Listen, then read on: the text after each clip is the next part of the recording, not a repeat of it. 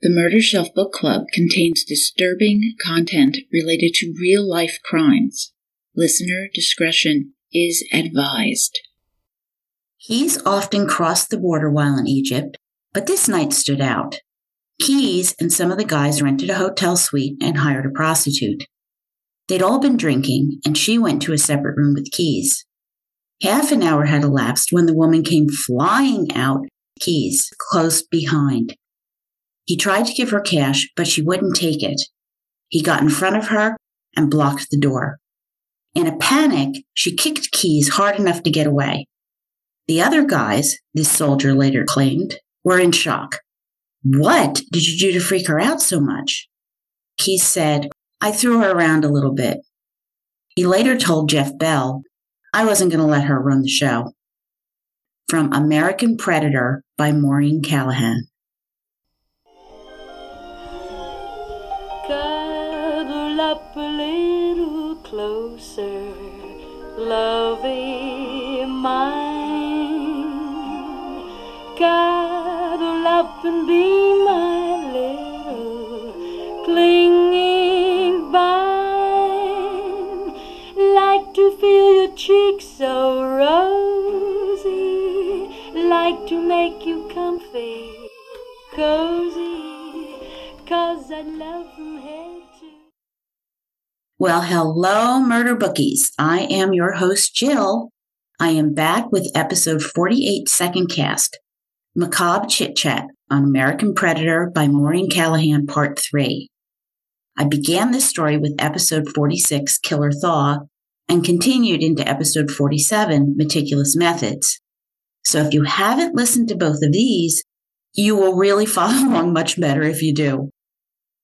We are beginning to get a sense of the scope of Israel Keys' modus operandi, his odd travel, selecting random victims of opportunity, as the investigators try to fill in his past, hoping to locate victims of this serial killer who went unnoticed for 14 years. So, age 20, Israel Keys joined the army, and he was a good soldier by all accounts.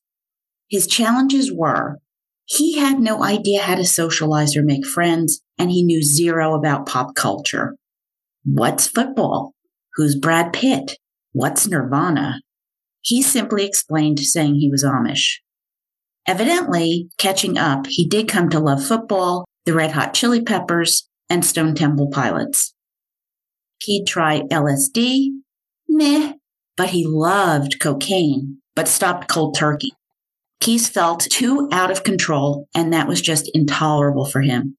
He really liked drinking alcohol. It relaxed him, making him more conversational. He got a DUI driving on base, which was not repeated. Izzy abstained around his family, afraid he'd let something slip about the horrendous things he had done. Keys told investigators he could give names of the guys he served with, but none of them actually knew him except maybe one guy. Then he proposed to the girl in Colville, kissing for the first time when she accepted. They'd wait for sex until after they were married. But Israel Keys was a very good liar. Keys was out soliciting sex workers. Something else he kept from his fiancée. He was bisexual, which came up during his mandatory psych evaluation. Only Kimberly, his Anchorage girlfriend, knew because he was drinking one night, got careless cruising the internet, and she found the chats on his computer. In late 2000, still engaged, he met Tammy. 10 years older, she had an 8-year-old son from a previous marriage. On their first date, Tammy recalls being unimpressed by Keys. Tall, thin, all arms, legs, and a big nose. He looked really nerdy. Tammy was half Native American and half Black, so it appears that the white supremacy of the ARC years hadn't stuck. He and Tammy bonded over traumatic childhoods. Tammy had grown up in Nia Bay, a small reservation in Washington state, and was raised much like Israel. No plumbing, no electricity, lots of deprivation. Tammy also understood the love of the wilderness, gorgeous landscapes, seeing the stars like glitter across the midnight sky, clear crystal water, and the duality of poverty and forest splendor. Tammy never felt sorry for herself. She worked hard at school trying to build a productive life, optimistic and independent. These were qualities that attracted Keyes. Quote, he was shocked to find an older woman out of the real world, not part of his parents' lunatic fringe, with a similar backstory. End quote. They loved heavy metal, hardcore slasher films, alcohol, and the sex was the best Tammy had ever had. They were inseparable. Then Tammy called Keyes at Fort Lewis. She was pregnant. Keyes told her he was not ready for this and that she should get an abortion. Brokenhearted, she wanted this baby, and she told Keyes, forget me and move on with your life. I got this. By the way, Tammy had no idea he was engaged. Keyes' November 4th, 2000 journal entry was the last time the fiancé was mentioned. Speaking to agents in 2012, the ex-fiancé told them that in the spring of 2001, after visiting Keyes, she felt something was wrong. He didn't want her to meet any of his army buddies. He lied saying he was off on a training mission when he was at the base. He didn't call for days. They were supposed to get married in August or September. And Keyes confided in her that she really didn't know who he was, that he'd slept with someone else and no longer believed in God. The engagement ended, and he changed his mind about the abortion, feeling Tammy was his best shot at a stable life. Israel thought a lot about becoming a father, thinking he'd be good at it. Hey, the man literally raised 7 younger siblings who loved him. Believe it or not, he was a caretaker. He liked cooking. He liked taking care of little kids. He could break the cycle and give his child all the care and attention he never received. Honorably discharged from the Army, he and Tammy set up housekeeping. Keyes took a job in park and recreations, and their house was a train wreck. But remember, Keyes knows construction, so he set about doing repairs and fixing it up. He bonded with Tammy's son, never excluding him. Eventually, the boy came to see Israel as a loving stepfather. But all was not idyllic. Keyes would rant smugly about a variety of issues, lecturing so superior in his point of view. Tammy came to see he craved control. His drinking increased. When I say increased, I mean increased. A bottle of wine, a 5th of Jim Beam, and a 6-pack every night. When drunk, he would tell her he was a bad person. Tammy refused to believe this, though, thinking it was his childhood coming back to haunt him. His satanic tattoos, branding himself with an upside-down cross on his chest. It was all delayed response to his weird religious childhood, where he wanted his mother's approval while holding her in contempt. One night, Izzy and Tammy were watching a true crime special on fugitives who'd gotten into a shootout with the police. These men, Cheney and Chevy Kehoe, were arrested, with Chevy committing a triple homicide, getting 3 consecutive life sentences, and Cheney receiving 24 years. Izzy told a stunned Tammy he grew up with Cheney and Chevy in the ARC, the white fundamentalist, racist, anti-Semitic survivalist cult in Washington. But then he shut down, not wanting to talk about it. Gee, I can't imagine why. And I guarantee you he did bad things with the Kehoes as kids together while they were growing up in Colville. Birds of a feather flock together. On Halloween 2022, Tammy and Israel's daughter was born in a hospital, the first Keyes in a generation to be born in one. Once Tammy went into labor, Israel was a wreck and stayed by her side the whole time. Tammy saw the epiphany when she was born. Israel's entire being shifted. Then 2 weeks later, his father, Jeff Keyes, died. How? What happened? It's all a little bit convoluted. The family was traveling by train, and Jeff, who, remember, doesn't do medicine, doctors, or hospitals, got sick. The conductor became so alarmed he had Jeff removed from the train and taken to a hospital. Maybe. Jeff Keyes died, with no death record, no obituary, no death certificate, no grave. Keyes never spoke about his father, while his army buddies suggested that Israel had been abused. Israel Keyes launched himself into fatherhood, letting Tammy sleep, changing diapers, feeding his daughter, taking her to daycare. But soon, Tammy began suffering from abdominal pain, which was eventually diagnosed as uterine cancer. The hysterectomy caused her to go into early menopause, and she worried, would Keyes stick around? Between post-operative pain and this anxiety, Tammy became reliant on medication, while Keyes was braiding toddler hair, going dress shopping, and packing lunch. The upside to Tammy being drugged? She never knew what he was up to. The worse she got, the more freedom Israel had. Summer 2004, Keyes moved himself and his daughter to a separate home.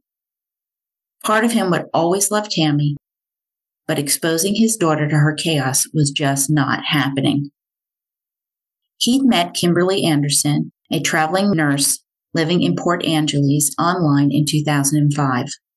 Older than Tammy, she was financially secure, successful, independent, well-traveled. Tammy desperately wanted him back, but she was high and crashed her car and was sentenced to 25 days in jail and 2 months in rehab. And that was it. It was over. Israel told Tammy he was going with Kimberly to Anchorage, which triggered a brief custody fight with a cold-blooded Keyes outmaneuvering Tammy. He drove away for good on March 1st, 2007. But before going to Anchorage, Keyes spent 3 months traveling up and down the West Coast and going into Mexico. He refused to discuss any of this with the psychiatrist or the FBI. So, oh my God, how many kill kits? How many lives were lost? Now, next goal in the investigation, identifying victims without Israel Keyes' assistance. When did he start? Right, 1996, Colville, Washington. At this time, Israel Keyes was a tall, lanky 18-year-old. The child celebrity of tiny Colville was 12-year-old Julie Harris, a double amputee who wore prosthetic feet due to a rare blood disease. Julie was an upbeat girl with a quick sense of humor, and she'd won a gold medal in downhill skiing at the Special Olympics and was a source of pride for everyone in town. March 3rd, 1996, she left home in the morning and vanished into thin air. Mom, Sherry Odegaard's live-in boyfriend, Don, was scrutinized first because he and Julie had argued the night before over her finishing her homework. This also caused speculation that Julie may have run away. Police finally received a report that Julie had last been seen with a man in a trench coat.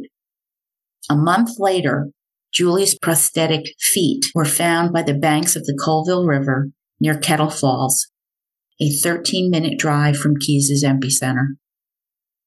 Heartbroken, grieving, Sherry Odegaard went through sheer hell for the next months, temporarily losing custody of her sons, and was ordered into grief counseling. Police suspected her and Don of withholding information, although Sherry never suspected Don. Then, a year after Julie's disappearance, some kids out playing stumbled across Julie's remains just outside Colville, this taking a terrible toll on both Sherry and Don, who subsequently broke up. Sherry told the Murder on Main Street podcast that neither of them fully processed what happened to Julie. They never had time to grieve for the bright, loving 12-year-old because they were immediately put on the defensive. It was in 2012 Sherry learned that Israel Keyes was a suspect in Julie's murder. Once she saw a photo of him, a 1996 memory of Keyes resurfaced. Keyes and Julie were both up at a friend's house, and Keyes had given Sherry the creeps, which is a very real psychophysical response to subliminal inputs. 12-year-old girls are boy crazy, wanting boyfriends and all of that drama, and Sherry added that none of the boys liked Julie because of her disability. Now, Sherry believes that the 18-year-old Israel Keyes flattered Julie, giving her the attention she craved and drew her in. Julie's best friend also said she'd seen Israel Keyes at their pool lessons, watching them.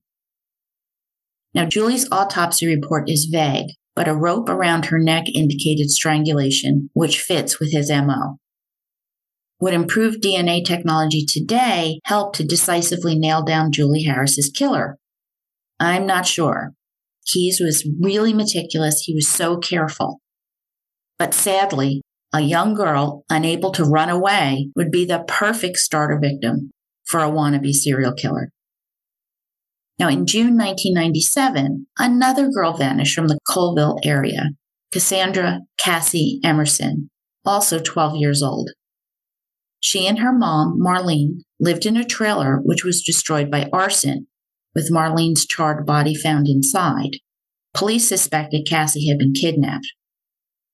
Keyes had told FBI agent Payne, quote, "I'd start fires in the wood. Arson covers up murder," end quote. At first, the local undersheriff, Gilbert Gear, believed the killer was someone known by the family. Family dysfunction and drug issues made the investigation difficult. Previously, in 1989, Marlene lost custody of Cassie to her sister, where Cassie lived until 1992. Then Cassie moved in with her grandmother, Elaine Williams, until 1996. After that, she returned to her mom's house 2 months before Marlene filed a restraining order against her boyfriend. So there's a lot of variables in play here. As they worked closely with the FBI, Sheriff Craig Thayer stated at the time that Dom was not a suspect. Then, the following April, the Spokesman Review reported that Cassie's badly decomposed remains were found by horseback riders in a thickly wooded area where a number of logging roads intersected. Both cases remain unsolved. Note, when Keyes left for Oregon, the kidnappings and murders in the Colville area stopped. While Keyes never admitted killing Julie, Cassie, or Marlene, he did say the first thing he ever did was to burn down a trailer. I believe him. The psych evaluation was complete, filed by federal prosecutor Kevin Feldis on April 29, 2012. Then something weird happened. The next day, Feldis and 2 agents from Alcohol, Tobacco, and Firearms, so the ATF, secretly interviewed Keyes, never logging this interview. What was Feldis keeping secret from his fellow investigators? Wouldn't that be a crappy thing to do, and couldn't that really cause some problems? Still looking for the couriers' bodies, the FBI began searching a landfill near the abandoned farmhouse. Their plan was to limit Keyes' access to this kind of information, as the chance of finding any remains on 100 acres with 400,000 tons of trash 6 months after the murders was not great. But 3 weeks after his confession, Keyes now asked Feldis if they had found the bodies yet, and Feldis told Keyes no, they hadn't. Incredulous, Keyes asked, "Well, did they have the correct house?" Quote, "Because the article I read said they quit digging a week ago Friday," end quote. Feldis paused, then said, quote, They're still looking, I guess, is what I'm saying," end quote. Once again, Keyes sucked out all the power in the room, leaving Feldis flaccid. Then Feldis admitted that the farmhouse had been demolished, with Keyes realizing the bodies were probably in a landfill. Keyes now declined to help them any further. Damn it, if he hadn't confessed, the FBI would never have tied him to the courier's disappearance. Realization. Israel Keyes was better than he knew. All right, to give the man his due, Feldis did do one thing right. He kept Keyes talking. Keyes told a story. With urges running amok, he went to a remote Lover's Lane park, poised with a gun and his home-constructed silencer. He saw a young couple fixating on them, was going to kill them, but then a vehicle approached, a patrol car. This did not give Keyes pause. He was excited. This was an opportunity. Quote, "Ever since I was a kid, it's like my white supremacist roots or something. that I was going to ambush a cop. I was just amped up enough that I almost did it. I almost got myself in a lot of trouble with that one, end quote. The officer called for backup, which saved the couple and both blew lives because no one would have known who'd done it. Israel rocked back and forth, physically excited as he recounted the tale. That's why he bought a police scanner, vowing to never hunt in Anchorage again, and went back to his old stomping grounds in the East. In the East?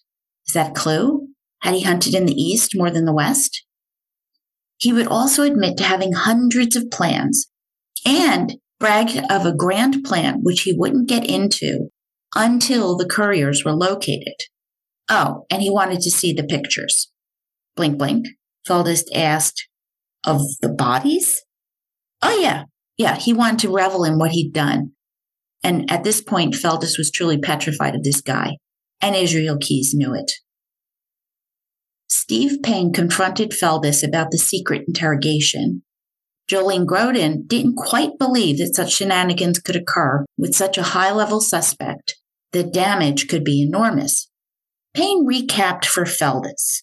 So the FBI team is slowly building rapport, with Keyes actually liking Bell and Payne. Grodin was their secret weapon, the woman with authority in the room, who made Keyes uncomfortable, which could embarrass Keyes and make him slip up, which would be invaluable. Did Feldes understand? If Grodin and Payne spoke to Keyes unaware of his interview, and Keyes made reference to it, Keyes would pick up on their surprise, and the fragile credibility that they'd worked so hard to establish would crumble. And Keyes would exploit the gulf between these two police groups. This did not have to happen. I'd have banned Feldes from the interrogation room and the consequences be damned. But that did not happen without any explanation. Keyes kept pushing for an execution date while the judicial institutional wheels turned slowly with multiple jurisdictions weighing in. And Payne, Bell, Grodin, they just knew Keyes was making plans for escape. They just had that gut feeling. He was smart enough to make a plan. This also reminds me of Ted Bundy, who escaped twice, and he was Israel Keyes' favorite serial killer, who he'd read about extensively. Regarding the death penalty, Feldes droned on that there were mechanisms in place to prevent a wrongful death by the federal judicial system. Keyes said, quote, "The bottom line is, everyone sitting in this room wants the same thing. You want all the information I can give you. You want me to be punished, and I want to be punished. So, obviously, we're all working towards the same goals, whether or not we agree on how to get there," end quote. Once again, Keyes hijacked the interrogation from talking about his other victims to his desire for the death penalty. Even though they'd uncovered 3 likely victims, Julie Harris, Cassie, and Maureen Emerson, without Keyes' help, they couldn't close the case without a confession. With the largest recovery search in FBI history, they could not find the bodies of Bill and Lorraine Currier. Keyes laughed in their faces, the FBI taking a real hit. However, they had succeeded in keeping Israel Keyes' name out of the media. Manipulating Keyes, Bell said the only way to keep his bosses from reaching out to other jurisdictions, which could create a leak, was another confession. Did Keyes want to protect his family or not? Well, Keyes did, because they still believed he was innocent. Kimberly was still coming to visit, believing him. And Israel said, quote, "Everyone I've known, to a certain extent, they're my victims too, because they're going to have to pay for all of this for a lot of years to come," end quote. Yet, at the same time, Keyes craved the attention for his exemplary serial killing skills. While Keyes wouldn't give them a body, he said he'd give them something to confirm the timeline. He had robbed a bank in Tupper Lake. Cat Nelson found it. Tupper Lake, New York, April 21st, 2009, bank robbery. But that wasn't enough. They needed something more high stakes. After much debate, Keyes revealed that there was one body in New York that had received some publicity. Cross-referencing his travel routes with those who went missing, Cat Nelson dove in, If they could identify this body, maybe Keyes would talk. Meanwhile, the Israel-Kimberly timeline was falling into place, confirming that Kimberly was totally in the dark. His solo travel was untangled from their trips, and his more frequent destinations were Oregon, California, Wyoming, Utah, New York, Maine, Indiana, New Hampshire, Massachusetts, Connecticut, Vermont, Texas, Louisiana, Alabama, Florida, Ohio, Minnesota, Arizona, North Dakota, Oklahoma, Nevada, Colorado, New Mexico, Kansas, Illinois, and Hawaii, tiny towns and major towns. And don't forget his trips into Canada. All right, a little overwhelming. How do you even begin investigating this enormous area? And by the way, Keyes said, quote, Canadians don't count, end quote, which is really ominous. Canadians know that you count to me very much. Now, Keyes had spent time as a young man in Montreal, where he said he hired quite a number of sex workers. So it isn't uncommon for serial killers to kind of practice, especially bondage and tying people up, on those they hire, because if something goes wrong, the risk is minimal. We know Keyes was into bondage among his other deviant murders practices. Surprise, Keyes went into Mexico. His journal entry from May 12th to 15th, 2006. He had surgery, then traveled back to Washington. June 21st, 2006, he was back in Mexico for follow-up care. But follow-up care for what? What surgery? We had no idea. April 24th and 27th, 2007, traveled to South Dakota for dental work and a medical lap band fill. That's a gastric band. Why? Keyes was not overweight and the guy ran marathons. April 29th, 2007, appointment in Tijuana for Cosmed, and then he spent 2 days recovering at a spa in Napa Valley. October 8th, 2007, pre-op with operation on October 10th. Another mystery. So you have to wonder, was the gastric band designed to minimize the amount of food he needed? To cease a growling stomach, which could give him away? Had he had fingerprints removed? Body hair lasered off? Callahan writes, quote, here was something else, far less pressing but no less sinister.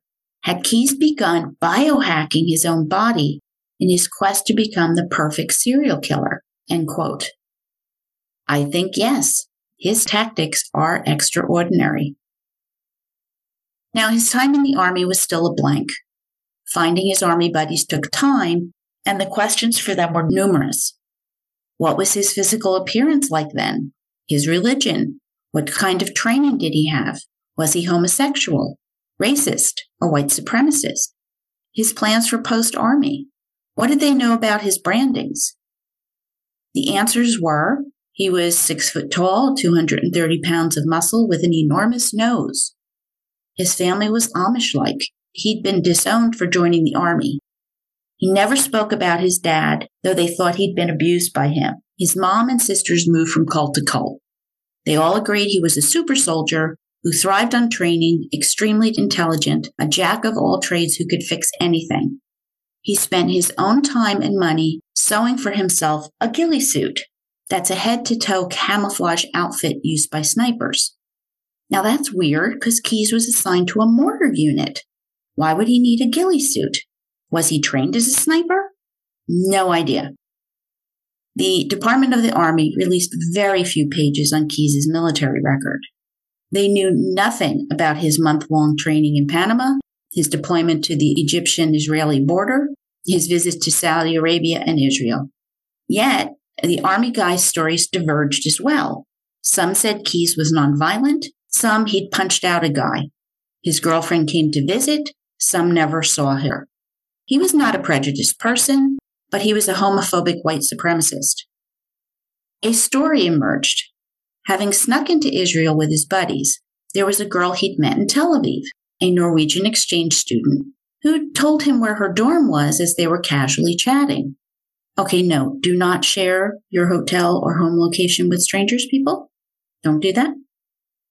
So Keyes reflected back on this, explaining, quote, I wouldn't say it was like an outright rape, because we were hanging out and stuff. Well, I did lose control a little bit as things progressed. And that's when I realized that if I was going to do this kind of stuff, it had to be just complete strangers from then on, end quote. Oh, God. So, FYI, no means no, no matter what, no matter if you're hanging out, which is irrelevant. No means no, every time, consent matters. Now, the guys in his platoon recognized that Keyes had some psychological issues and kind of pulled away, except one guy named Perk, Israel's confidant, who provided great insight. Perk told the team that he and Izzy talked about regular Army stuff, how to steal money or commit crimes. My veteran hubby disagrees on this, by the way. That is not regular Army talk. They discussed plans for after they got out of the military. Perk saying Izzy planned to rob banks along rural highways and kidnap people, holding them for ransom on a massive scale. He planned to ask for a reasonable amount of ransom money so people could actually pay it, but no one would ever be returned. Question: was Israel kidding? No, Perk said. He wasn't kidding. Question: was he surprised that Israel had been arrested for kidnapping and murder? He was surprised that Israel had been caught. He was smarter than that. Now, with this new information, the FBI had to reach out to Egypt, Israel, Saudi Arabia, and Panama for missing person reports that fit his window of opportunity. What about Israel's brandings, the upside-down cross on his chest? Well, that represented his rejection of God and his interest in Satanism.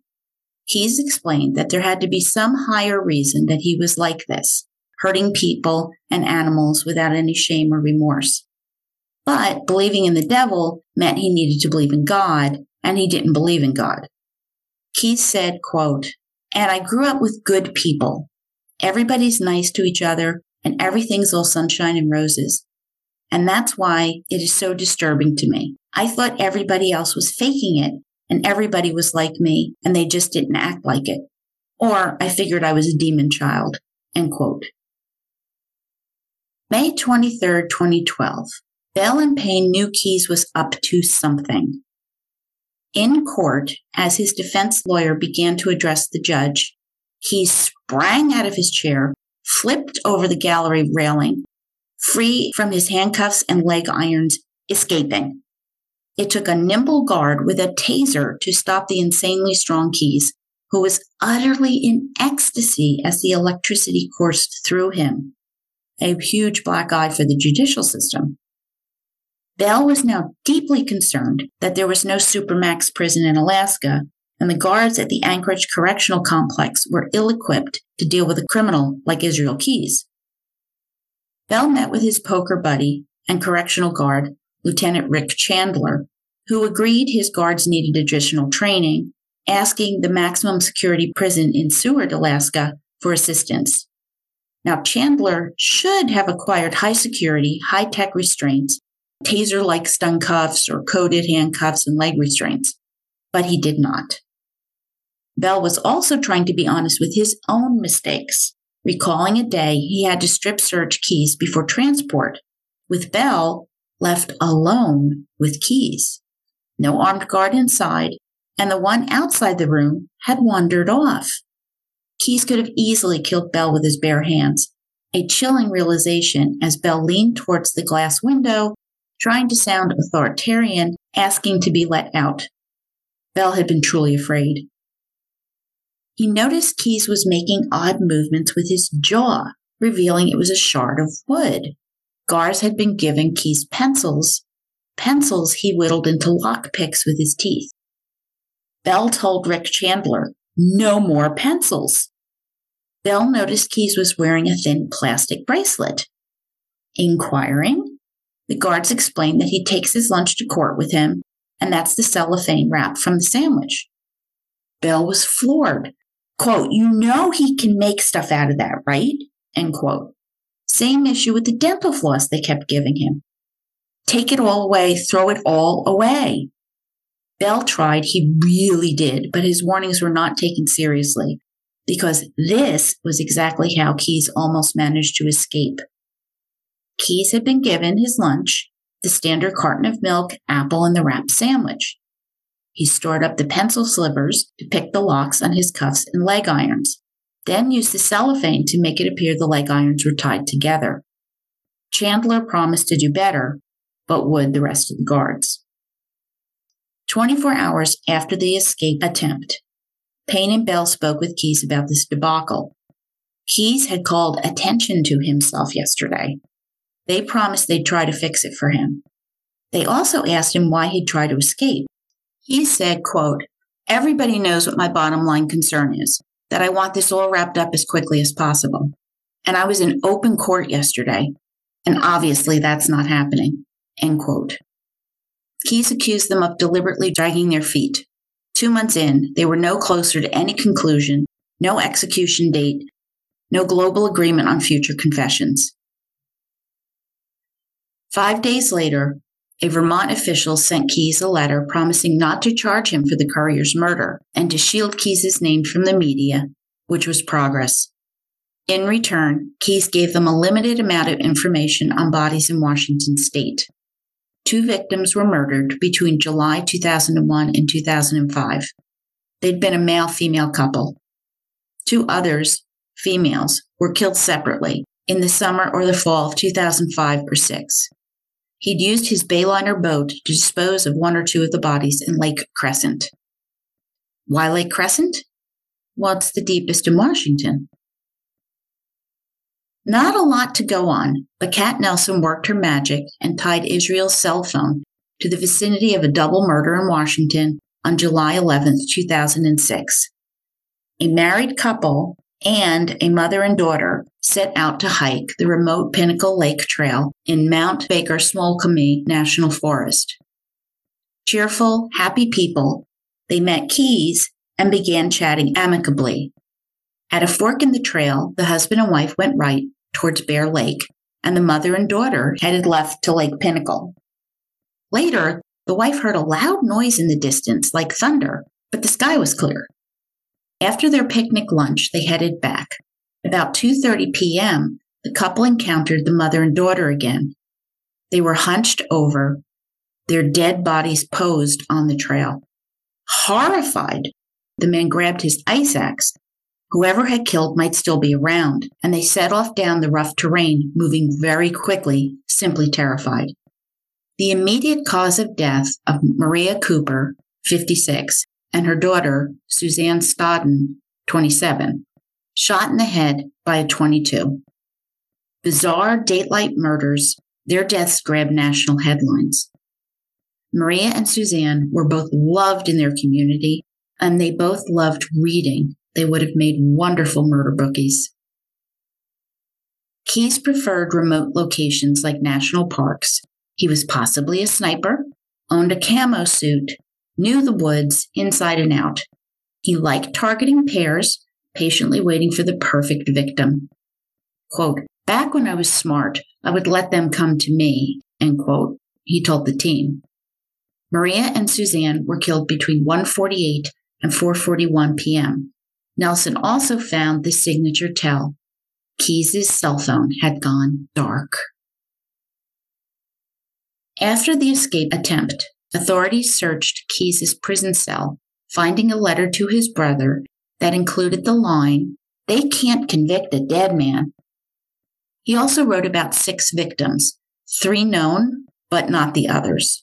They also recovered a noose made from a bed sheet. He had made allusions to suicide all along, but these confirmed he had a plan. He always had a plan. Police and FBI warned them at the Anchorage Correctional Center, right? No, nothing changed.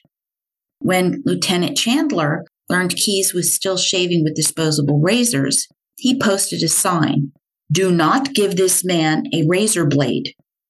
Keyes' new electric razor could only be used under supervision, which was ignored. Confronted, Bell asked Chandler if he wanted Keyes to commit suicide, and Chandler said that he could only write the note and put it on the door, quote, "And if these idiots don't read it, there's nothing I can do," end quote. By the way, this is called foreshadowing, okay? Frustration overload. Bell couldn't get the guards to do their jobs. Payne couldn't get Feldis out of the room. Keyes still couldn't fire his attorney or get an execution date. And the core team of Payne, Bell, and Grodin, who had a solid rapport with Keyes, were being reassigned. Keyes took advantage of this disconnect and distraction, soon trading his paper slippers for sneakers with shoelaces. All right, to be fair, part of the problem here, the ACC distrusted the feds. Okay, interdepartmental problems. But this is a meticulous, notorious serial killer. So put on your big boy pants and man up. Do your frigging jobs and keeping the prisoner secure. And that means alive and unable to escape. Oh, God. I hate it when adults act like little kids. I really do. And it got worse. In July 2012, Israel was told the landfill search had been called off. And Israel kicked himself. Again, the only evidence they had against him were the interviews he had granted them. Now, he was reassured that the wheels of justice roll slowly. Only 2 days later, a Vermont NBC station, WCAX, named Israel Keyes as a murder suspect in the Courier case, blowing the omnipotent FBI media handling to shreds. They had promised over and over that they'd protect Keyes' family and his daughter, and poof. Quote, they had fucked up. Keyes was incensed, end quote. Bell was dismayed. He believed that finding a victim without Israel Keyes' help would make him confess, as he had promised. He recalled Keyes saying he had driven through Indiana on his way to Vermont. And lo and behold, in June 2011, a big missing persons case hit Indiana.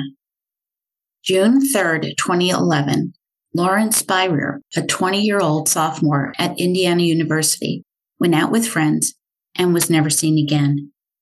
Young, white, blonde, pretty, smart, well-raised, her disappearance was covered by the national media, and I remember this well. Kat Nelson managed to trace Keyes driving through 3 Indiana toll booths that night. They went to Keyes and pushed a picture of Lauren in front of him. Did you do this? Telling him he was right outside Bloomington that night when Lauren vanished. He laughed, quote, that's how hard it's going to be for you guys to figure it out, end quote. Keyes would maintain radio silence for weeks.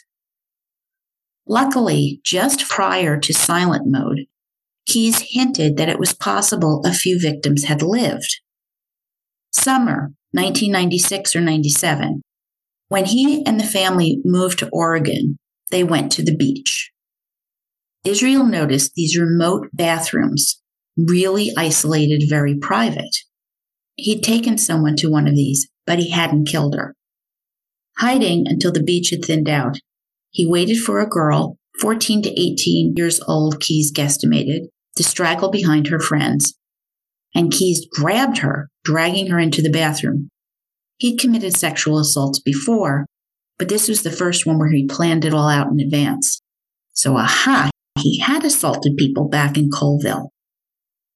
This girl he tied up and raped her. But she kept talking and didn't seem afraid and told him he was a good guy. Even when he told her to shut up, she kept talking and he kind of lost his nerve and he let her go and immediately regretted it. But when he heard nothing on the news and read nothing about it in the papers, he felt lucky, not smart. Florida was another state where Keyes worked construction. And there was a serial killer there, the Boca killer, hunting at the same time. August 7th, 2007, a mom and her son were at a mall, exiting near a parking lot. She remotely unlocked her black SUV, settling her son into his car seat, and went to stow the stroller when she saw a man sitting next to her son in the car with a gun.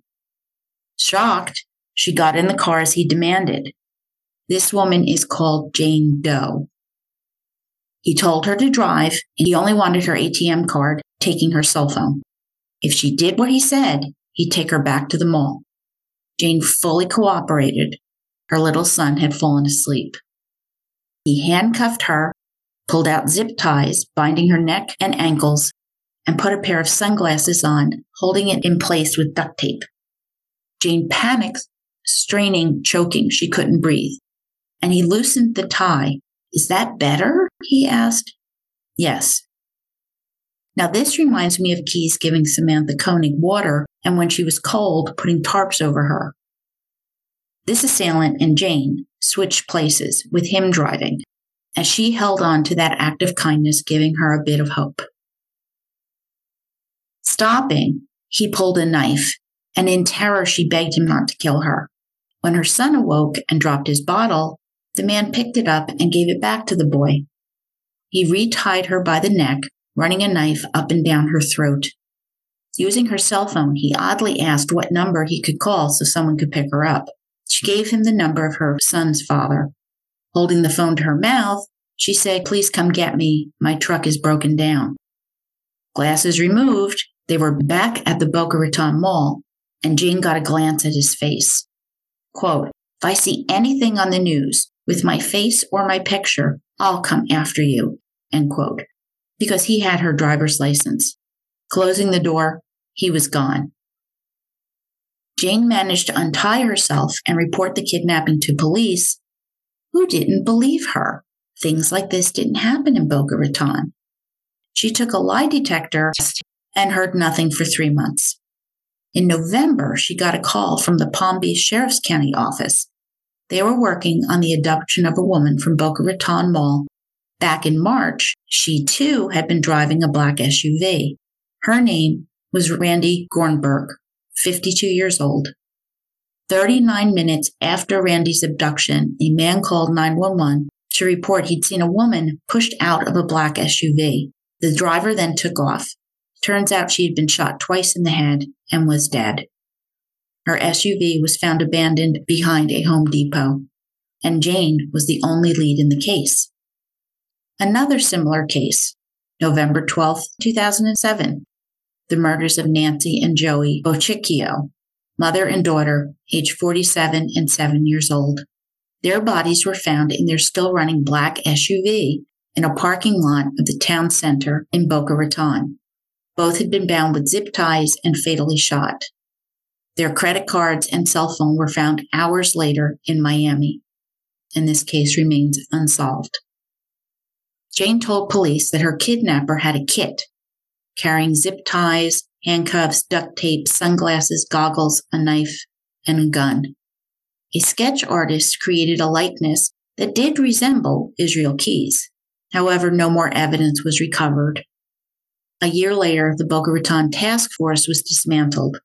Author Maureen Callahan describes how this murderer did do many similar things to Israel Keyes: hunting in the daytime, taking people in their cars, the ATM withdrawals, not knowing the daily limits, kill kits, targeting pairs, tying up women by the neck. Keyes' whereabouts during these events was unknown, but he was traveling. The FBI had made some progress, recovering a kill kit in Eagle River, Alaska, buried sometime in May 2011. In Naya Bay, agents Ted Halla and Colleen Sanders searched for the Bayliner boat that Keyes had used, but found nothing. By now, agents had identified 8 victims, 3 known. The remainder were unknown, with a few hunches. Late October, Keyes sat across the table as the FBI tried a new strategy. Pressure was lightly applied as they blamed their bosses for having to make progress. Israel had to provide some information, given he was kept flush with cigars and Americano coffees. They suggested his name might be leaked to the media. But Keyes turned it around. He was actually considering, quote, maximum publicity, end quote. Like he could speak to a national media outlet and expose the Fed's plans to refuse him the death penalty in exchange for more victims. Quote, "There's not much more you can offer me," end quote. His contempt was just infuriating. Godin spoke up. Deborah Feldman, pushing her photo in front of Israel. She was the strongly suspected body in New York. A vulnerable person, drug addicted, and a sex worker, Deborah Feldman had gone missing in New Jersey on April 8, 2008, while Keyes was driving through the state the same day. Keyes' reaction was surprise, a tell that he didn't expect her to be identified as one of his victims. Godin continued, "The FBI and New Jersey were looking deeper into Feldman." Keyes refused to speak about Deborah, but began rubbing himself, his obvious tell that he was reliving the killing. Feldis chimed in, quote, "Her name was on your computer," end quote. The rubbing got harder. Quote, "I'm not going to talk about what's on the computer," end quote. Feldis said, quote, "There's something more to this story with Deborah that you don't want to tell us now," end quote. As Keyes confirmed, "I just don't want to talk about it." October 30th, Hala and Sanders had come all the way from their field office in Washington to speak with Israel Keyes, blowing up his ego. Why had he bought the Bayliner boat? Was this all part of his plan to get rid of the bodies? Keyes said he loved boats and had built them since he was a kid, mostly canoes and rowboats. Hala and Sanders had found other boats. Hala believed that these boats facilitated the disposing of bodies, perhaps in Washington's Lake Orchid itself. Once again, Keyes was unwilling to speak on this. Hala and Sanders had reviewed his work records, and Israel often took leave for funerals. He admitted lying to everyone, citing reasons for doing things that were rarely true. Quote, "I'd take trips to Eastern Washington and say I was going to see old friends. I may have gone to Eastern Washington, but not to see old friends," end quote. He also admitted he kept his timeline tight, so his involvement in any murder would seem impossible, just like he had with Samantha Koenig. It had almost worked. In Anchorage, was Keyes overworking himself to stave off his compulsion to kill? Quote, "There are a lot of distractions along the way.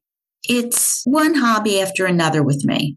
But when the sun goes down, it's all," as he chuckled, "it doesn't matter how many hobbies you have. It all comes back to the same thing eventually," end quote. FBI profiler Roy Hazelwood wrote, quote, "Some people just rape and kill because they enjoy it," end quote. And that's Keyes. He said once he got going, there was no other rush like it. And once he built a tolerance, he had to escalate to the next level. Then everything shifted. Keyes casually mentioned, quote, like, "Guns were always a big hobby for me, explosives and stuff," end quote. Hold up, explosives? Bell asked if he made bombs.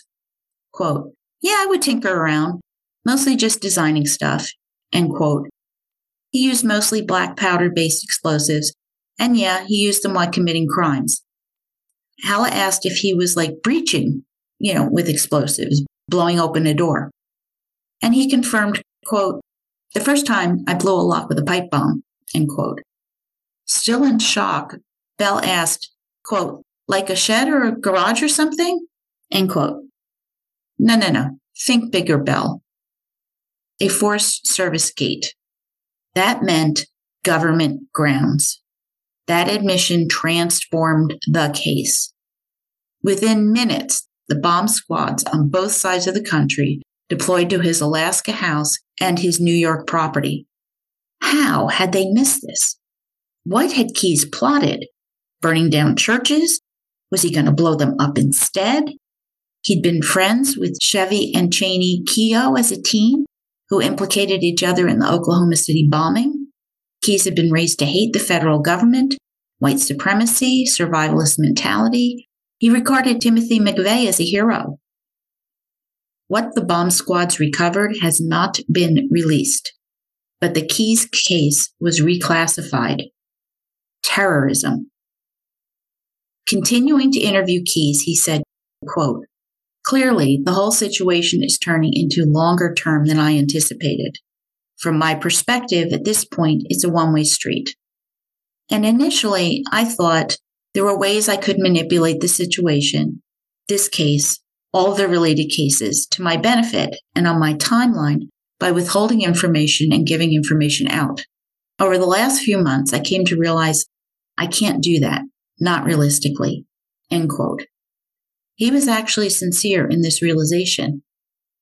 What Israel Keyes' grand plan was, or who else he may have murdered, remains unknown, because on the night of December 1st, 2012, Israel Keyes committed suicide in his prison cell using a razor blade and noose. Under his bed was found some artwork he'd done, 12 skulls drawn on 8x10 paper in his own blood with the words, "We are one," written underneath. And his final clue? Bullies. The picture of these skulls is on my blog too. Bell and Payne believe the skulls mean Keyes killed 11 people, the 12th skull representing him. They believed Keyes when he said that his final number was less than a dozen. Ganaway, Chacon, and other agents believe he killed far more people than that. I think he killed more people than 11. He just liked it too much. Payne theorized that he didn't kill until after he left the military. I disagree, although he may have abstained from murder while in the service. I think he did kill Julie Harris and Cassie Emerson and her mother Maureen back in Colville in 1996 when he, quote, burned a trailer, end quote. It's just too coincidental. They are just the early first victims that a fledgling serial killer like Keyes would select. He said the birth of his daughter changed him and he wouldn't mess with kids. But his daughter was born in 2002, 6 years later. And let's face it, Keyes lies. When the news story broke, calls about possible encounters and sightings poured in from everywhere. Him approaching people on beaches, national parks, trails, campgrounds, even their porches. Much remains unknown. Other victims may be identified and recovered in the future. Bodies in Lake Crescent could be located if the funds ever become available. A hearing was held regarding procedural failings, given his suicide, at the Anchorage Correctional Complex. Ya think? They were warned that he was suicidal. Keyes killed himself between 10:12 and 10:24 p.m., bleeding out. For some unknown reason I deem utter stupidity, Keyes was moved out of a suicide cell and given a razor, in spite of the sign saying, "Do not do this." The correction officer on duty stated he performed all his duties, updated paperwork, and did security checks, his last at 5:30 a.m. Quote, "At no time did I see anything out of the normal for Keyes, Israel, cell number 3. Keyes was rolled in his blanket as he was every night, with no part of his body showing." End quote. At 5:57 a.m., another guard saw what looked like blood, yelling for help. The body was stiff, no pulse, no color to his skin. Paramedics were called, who found not only blood all over the bunk and pooled on the floor, but 2 cups and 2 milk cartons with blood in them, clearly to deter blood from making a larger, more visible pool on the floor. Guess how he slashed himself? Keyes had taken a razor blade, embedded it into a pencil, and used it to slash his wrists, a pencil he was not supposed to have. To be certain, he looped his bedsheet around his neck and tied it to his left foot, strangling himself. His multiple-page suicide note, soaked in blood, full of rants, was investigatively useless. None of the 45,000 pages of documentation the DOJ has been released under claims of national security. This case remains open. Murder bookies. If you have information concerning Keyes or know someone who might, please contact the FBI at 1-800-CALL-FBI. The contact information is on my blog. A little update I stumbled onto while doing some research. Kevin Feldis, our favorite federal prosecutor, where is he today? Now working successfully at a Perkin Coie law firm. In 2019, Kevin Feldis hosted the Perkin Coie podcast, White Collar Briefly, episode Building Rapport. Wait for it. On new research on interrogation techniques, interviewing a retired FBI special agent. Discussing interview techniques.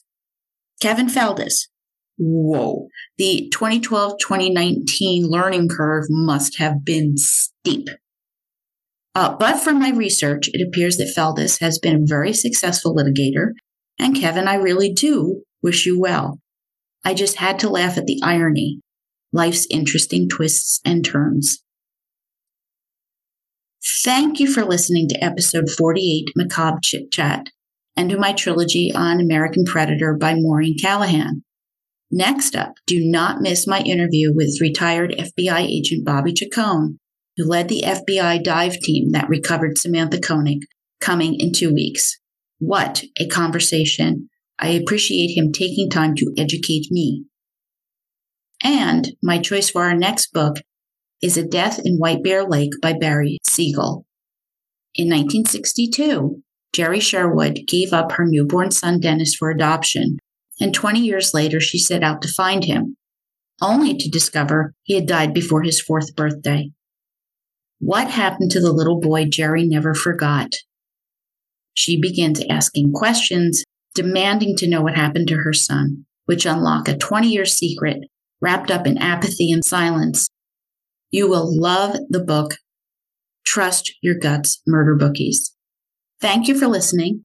Reach out to me on Instagram, Facebook, Twitter, or shoot me an email at jill@murdershelfbookclub.com. You know I love hearing from you. And please leave a 5-star review. It really does make a difference and helps me to grow the podcast and make new murder bookies. Subscribe where you listen to podcasts and let my episodes pop right into your feed. Until next time, murder bookies, happy reading. Source material, show notes, photographs, snack and drink information for the American Predator trilogy is found on my blog at www.murdershelfbookclub.com. Written and produced by Jill, all rights reserved. Music by Carl Hosanna and lyrics by Otto Harbach.